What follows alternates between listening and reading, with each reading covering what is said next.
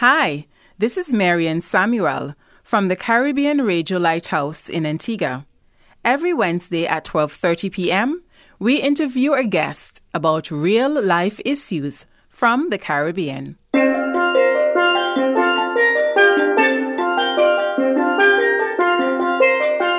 Welcome to Lighthouse Conversations, a time to explore the issues surrounding your everyday existence, your family, your community, your environment, your health and safety habits, your lifestyle, both physically and spiritually, will all be discussed here on Lighthouse Conversations. Let's get started and see just what we can learn to better your life.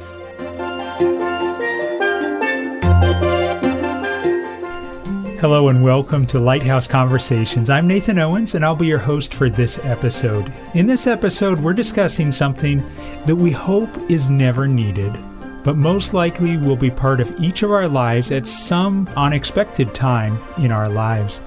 If you've lived very long at all, you know that being prepared for a situation can make the difference between an extremely stressful, life-threatening situation and one that is handled appropriately.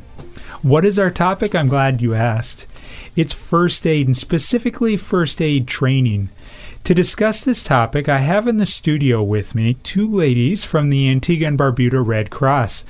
I have across from me Mrs. Sherry Joseph, the First Aid Director at the Antigua and Barbuda Red Cross, and beside her is Miss Carol Murray, a First Aid Instructor with 12 years of experience. Mrs. Joseph, let's start out with you. You've had over 13 years at the Red Cross in Antigua and Barbuda. Can you give me a brief overview of the Red Cross and what all is involved in your organization? Okay, thank you for having us, and it's a pleasure being here. The Antigua and Barbuda Red Cross is governed by 7 fundamental principles. They are humanity, which means we are a non-profit organization who seeks to promote health and offer assistance where necessary. Impartiality, we offer help to everyone. Neutrality, we do not take sides in hostilities and we offer to help everyone again. Independence, while we are an auxiliary to the government, they cannot dictate how we function. Voluntary service, we offer service voluntary and we do not accept bribes. Unity, there can be only one Red Cross or one Red Crescent in any country. We may have branches all over, but only one Red Cross. And universality, we are all over the world providing assistance. We also have various departments at the Antigua and Barbuda Red Cross. We have our administrative department, health and wellness, which covers first aid, cleanup campaigns, vector control, eradication, and all those kind of things.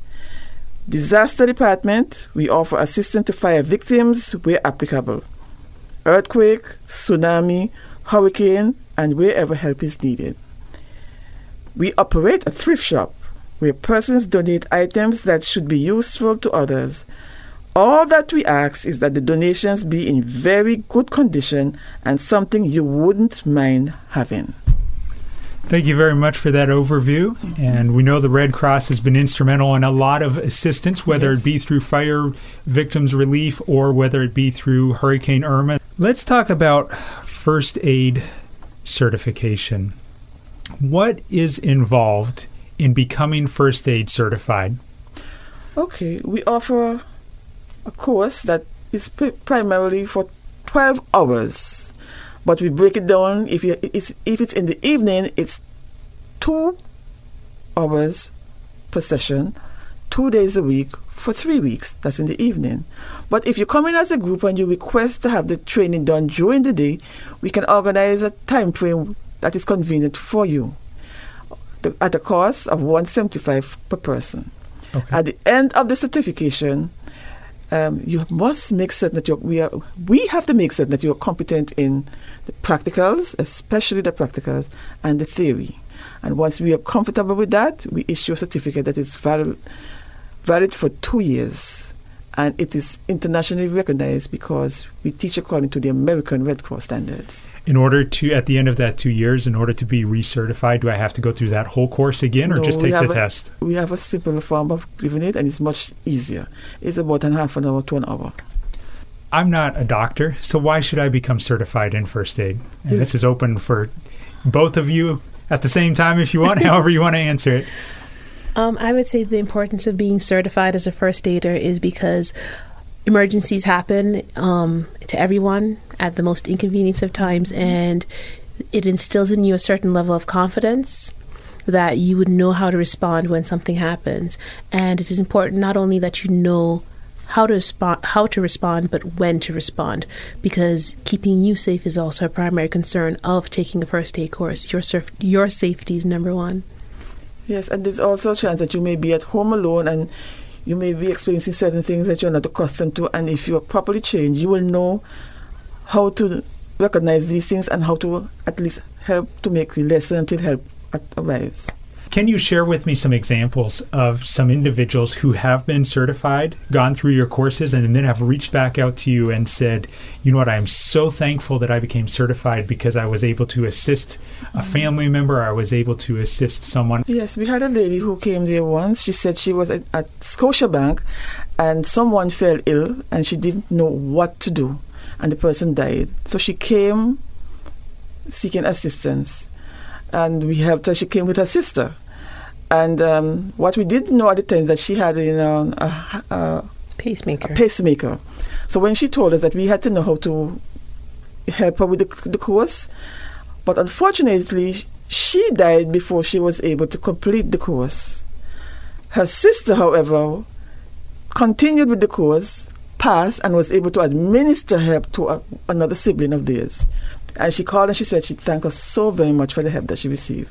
And that's what your course is all about, is being prepared. As I said in the introduction, it's always at the most inconvenient, unexpected times that emergencies come up. Yeah. Well, I really appreciate you ladies coming in and discussing first aid with us. And as we're talking about first aid, we're all familiar with a first aid kit. Maybe we've seen it on the shelf at Wood's Pharmacy, but we should have one in our house, likely in our vehicle, maybe at the workplace.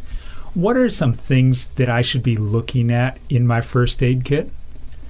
I would say to you the biggest thing to be looking at when you're talking about a first aid kit is to make sure that everything in there has not expired, that it's still in good condition, and knowing the contents. And it can be something as simple as having a couple of Band-Aids, a couple of sterile gauzes, definitely gloves, because you should not be administering first aid to anyone without having your personal protective equipment, your PPE, and the most key part of that is your gloves.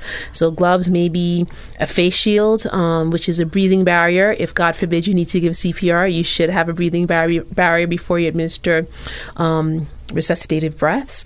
And then simple things like a way to put clean water, and also what are the emergency numbers in Antigua or wherever you happen to be in this world. Making sure that you have valid, up-to-date first aid response numbers in there is a very important part of your first aid kit as well. I'd say that's the most basic kind. And then you can make it more advanced. For instance, in your car, you have to think about, what if you get a burn from your radiator? Do you have anything to take care of that? Or you have something spill out of your engine, you didn't realize what it was corrosive and it did damage to your skin. How do you resolve that?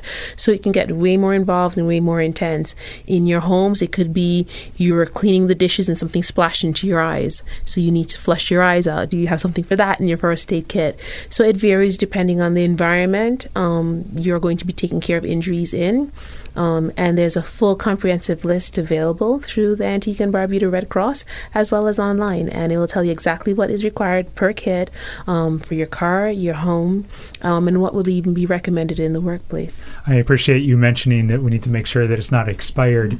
And sometimes those kind of things, whether it's your smoke detector battery or whatever it may be, kind of out of sight, out of mind, you forget to check on it.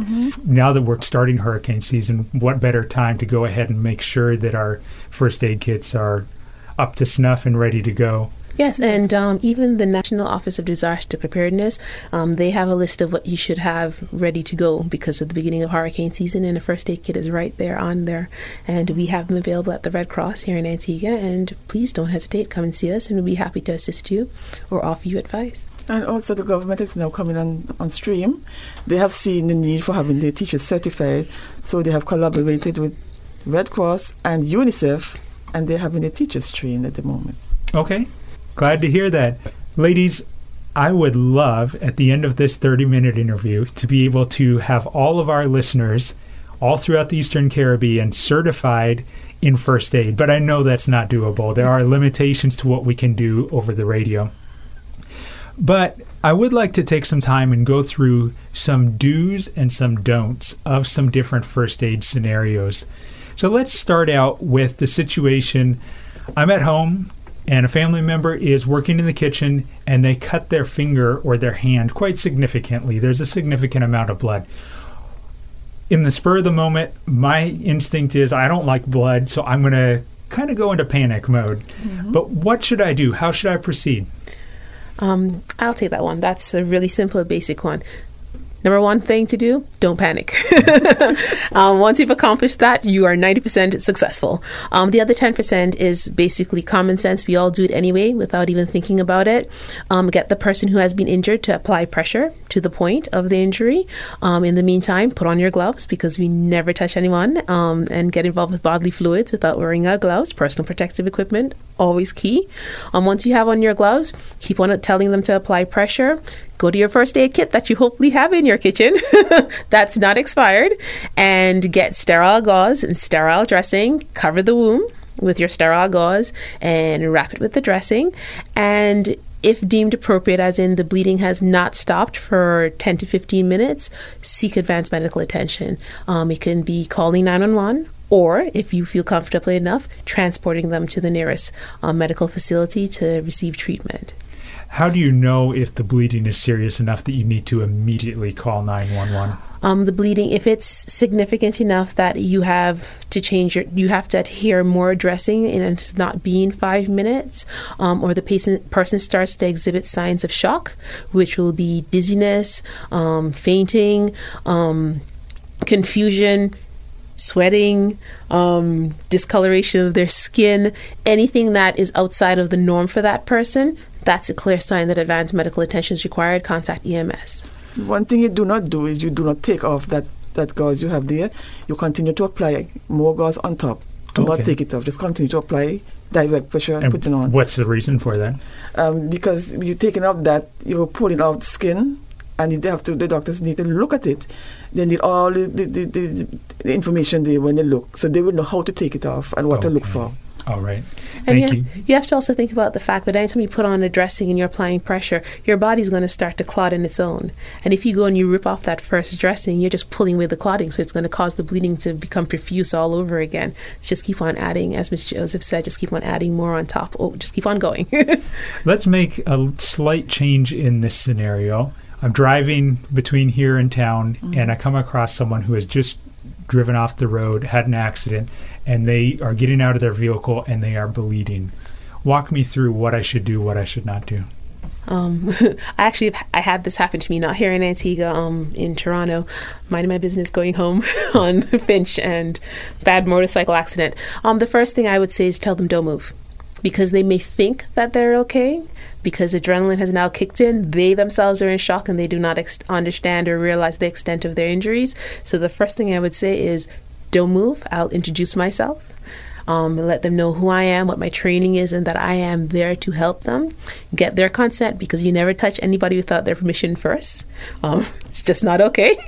So get their consent to assist them. Again, make sure you put on your personal protective equipment, your gloves. And the biggest thing for any sort of bleeding is apply pressure. Tell them to apply pressure while you get yourself sorted out. And once you get there, apply pressure by putting on a whole bunch of sterile gauze and making sure that somebody, either yourself or another bystander, has called 911. Anytime there is any sort of vehicular incident, don't even hesitate. Just call 911, because it mightn't look like a big deal from the outside, but you don't know what's happened internally and you can't judge that. So the best thing to do is to contact 911, apply pressure, keep the person as calm as possible, give them as much reassurance as you possibly can, and stay with them until EMS has arrived.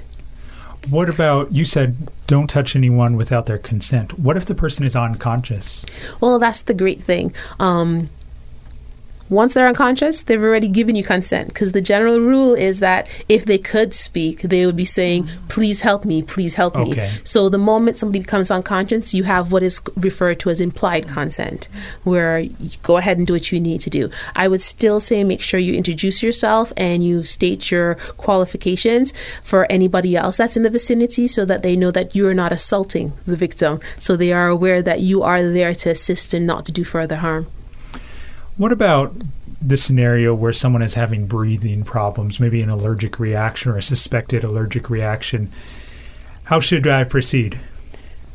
You look at them and you tell them, be calm, because they're going to start to hyperventilate.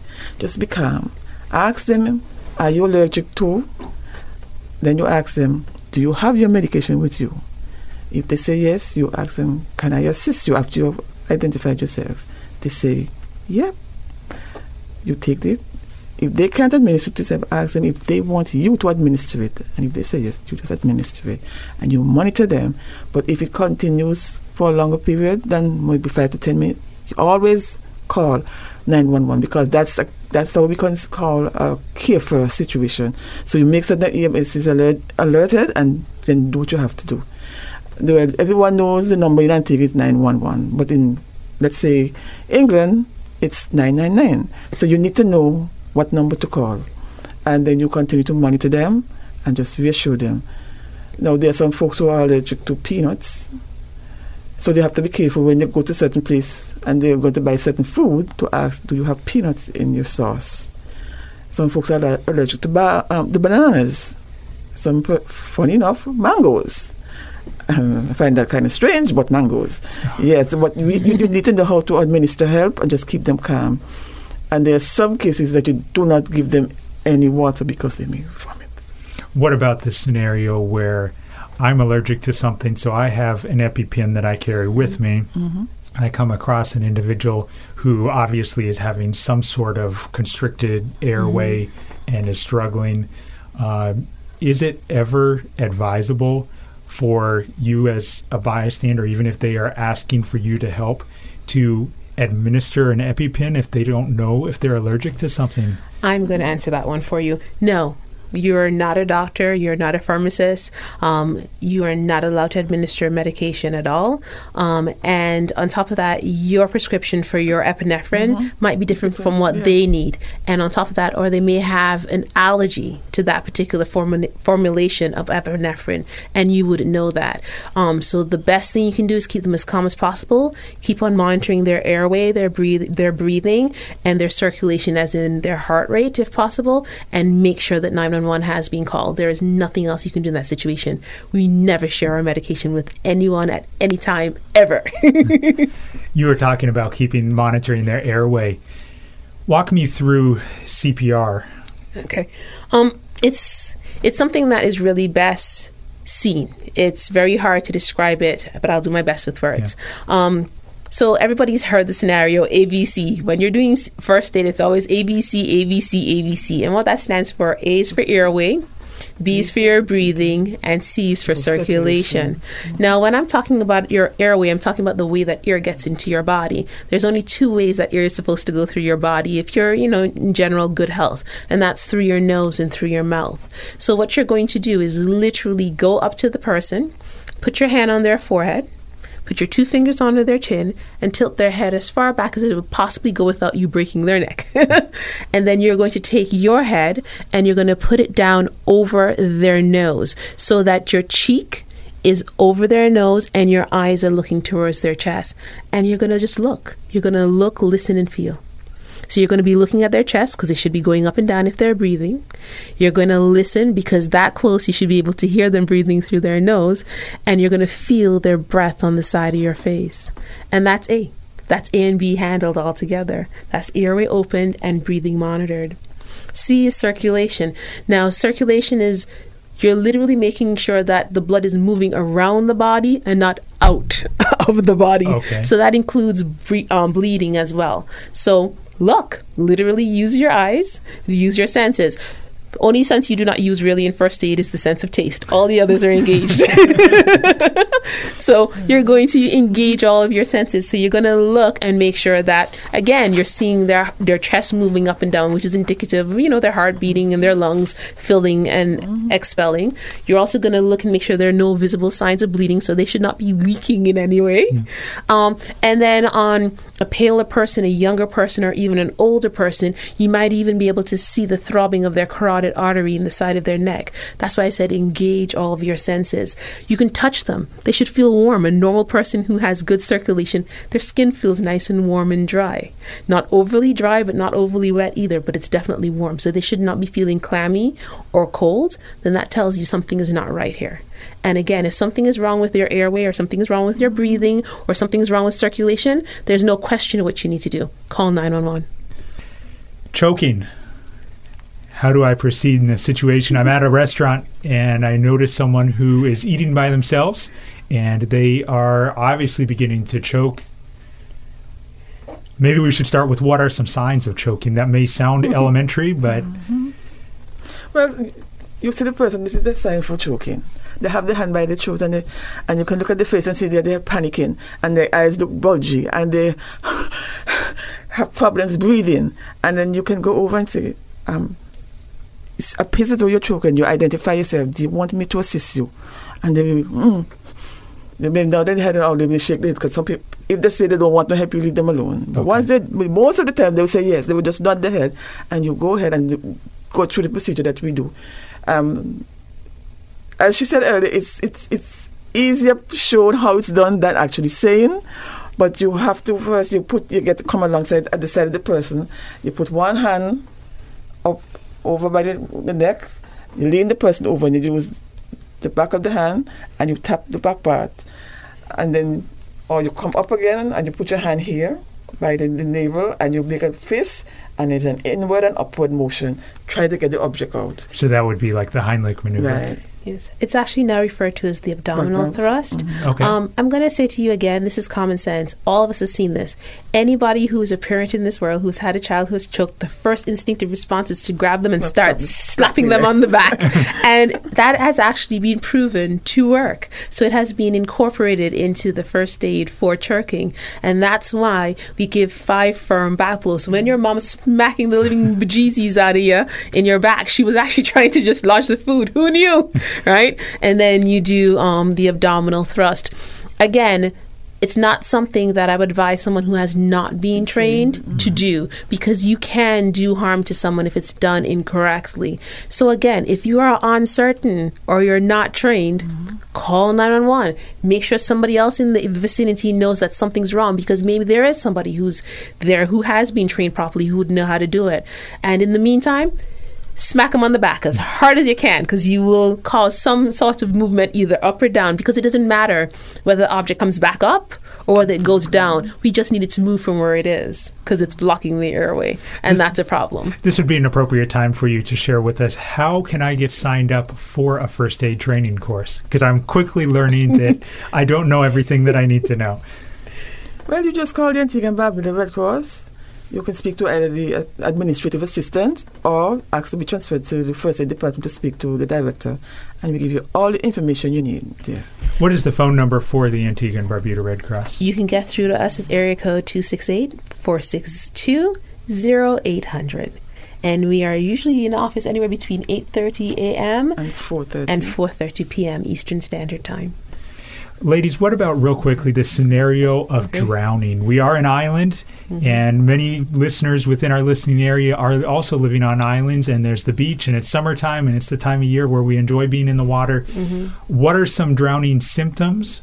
What should we be looking for, and how should we proceed through that scenario? Okay, well, the biggest sign that something is wrong when somebody's in the water is that they will be flailing around, they will be screaming, they'll be trying to get attention. You'll see them go under, and then you'll see them come back up panicked. The best thing you can do for that situation is, number one, make sure that somebody has notified the appropriate authorities. If there is a lifeguard on duty, make sure that they know and they are coming to respond.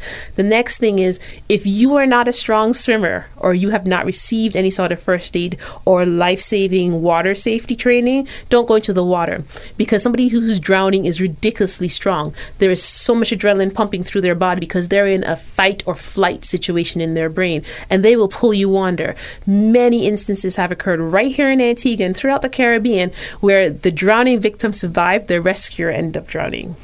So be careful. If you feel confident enough to go into the water, go in and get them out. If they happen to come out and they are unconscious, the best thing you can do is have them laying flat on their back on the sand, of course making sure that the EMS have been notified and they are on the way. That's the biggest thing I want to emphasize. Make sure that advanced medical attention is coming. Check their airway, exactly how I described previously. Hand on forehead, 2 fingers on chin, tilt back. Look, listen, and feel. If you don't feel anything, you don't hear anything, and you're not seeing anything, then you're going to need to start to do CPR. Now, the biggest thing is this. If you, again, are not trained in CPR, you're not going to do it correctly because you're not going to know where you need to put your hand. You're not going to know how many chest compressions you need to give. So that's, again, where training is very important. If you're not trained, find out if somebody else who's there is trained, because what that person needs desperately is for oxygenated blood to start moving around their body and getting to the most important organ in your body, which is your brain. And that can only be done through chest compressions. And chest compressions are done in the center of the chest, in line with the nipples, and you're going to do 30 of them as hard as you possibly can. Now, when I say as hard as you possibly can, I'm going to quantify that by saying it varies between a baby, a child, and an adult, because you're going to go different depths on different sized people. You also need to know what age groups those are. So again, that is why training is so significant, because you can end up doing more harm than good. If you are unsure what to do, biggest thing is stay there, monitor them, make sure as soon as you recognize that something was wrong, that 911 has been called. Now, ladies, we are quickly running out of time. We have about 3 minutes left in the program. Any misinformation out there on first aid that you'd like to correct, or maybe anything else you'd like to add about first aid? I will come in here first because I just came back to Antigua from North America, and the heat is still affecting me. So I'm going to talk about heat emergencies, because that to me is a big deal. And with so many people coming to visit our lovely islands during the summer months, especially for Carnival and our other summer events, it's a good idea to mention heat emergencies. A cold beer does not cool you off. That's the biggest rule. That's a misconception. And just because you're wearing a swimsuit or a pair of shorts and a tank top does not mean you're going to stay cool, because it's not about the amount of clothing you're wearing, it's about your hydration. And the best thing to hydrate yourself with is what the good Lord provided, water. So drink as much water as you possibly can. Make sure you wear your SPF. Actually, covering up is a better idea than not having on a lot of clothes, because if you can protect yourself from the sun, that way you'll protect yourself from taking in that extra heat. And just be sensible. Just be sensible. Stay out of the heat if you don't have to be in the hot sun during the hottest part of the day. Drink lots of water, wear your sunblock, and do not consume alcohol, especially if you know you're going to be outside. It's a bad idea. Alcohol and the sun do not work well together. So that's the biggest thing I want to tell you. Yeah. And I'm looking at another aspect. If you get a cut, sometimes, they say they put on butter. Don't put butter on cuts. Don't put, that's a myth. You just put your hand under the water if you're alone, and then you take it out, you just apply the direct pressure. The best thing to do is to be first aid trained, to get rid of all the myths and know all the facts. That's the only way that you can sensitize yourself and the public. And that is the drive that we're on, to get as many persons as possible trained in first aid. Because only, as I tell people, only what you're trained in, you're allowed to practice on. So if you're not trained in how to give CPR, but you're trained in how to administer first aid itself, that's all you're trained to do. Okay? And we are so thankful that we're here today, so we can speak to you and let everyone know the importance of first aid. Yes, thank you very much for the opportunity to share our knowledge. Greatly appreciated. Yes, thank you for coming in. Thanks for listening in on our conversation. We trust that it was beneficial to you as you continue to develop a more meaningful life. Do you have a topic or a guest you would like us to have a conversation with for a future episode on Lighthouse Conversations? We would love to hear your suggestions. Send us a mail at Caribbean Radio Lighthouse, P.O. Box 1057, St. John's, Antigua, or Lighthouse, BIMI@gmail.com, or give us a call at area code 268-462-1454, or send us a message via WhatsApp or text at area code 268-782-1454.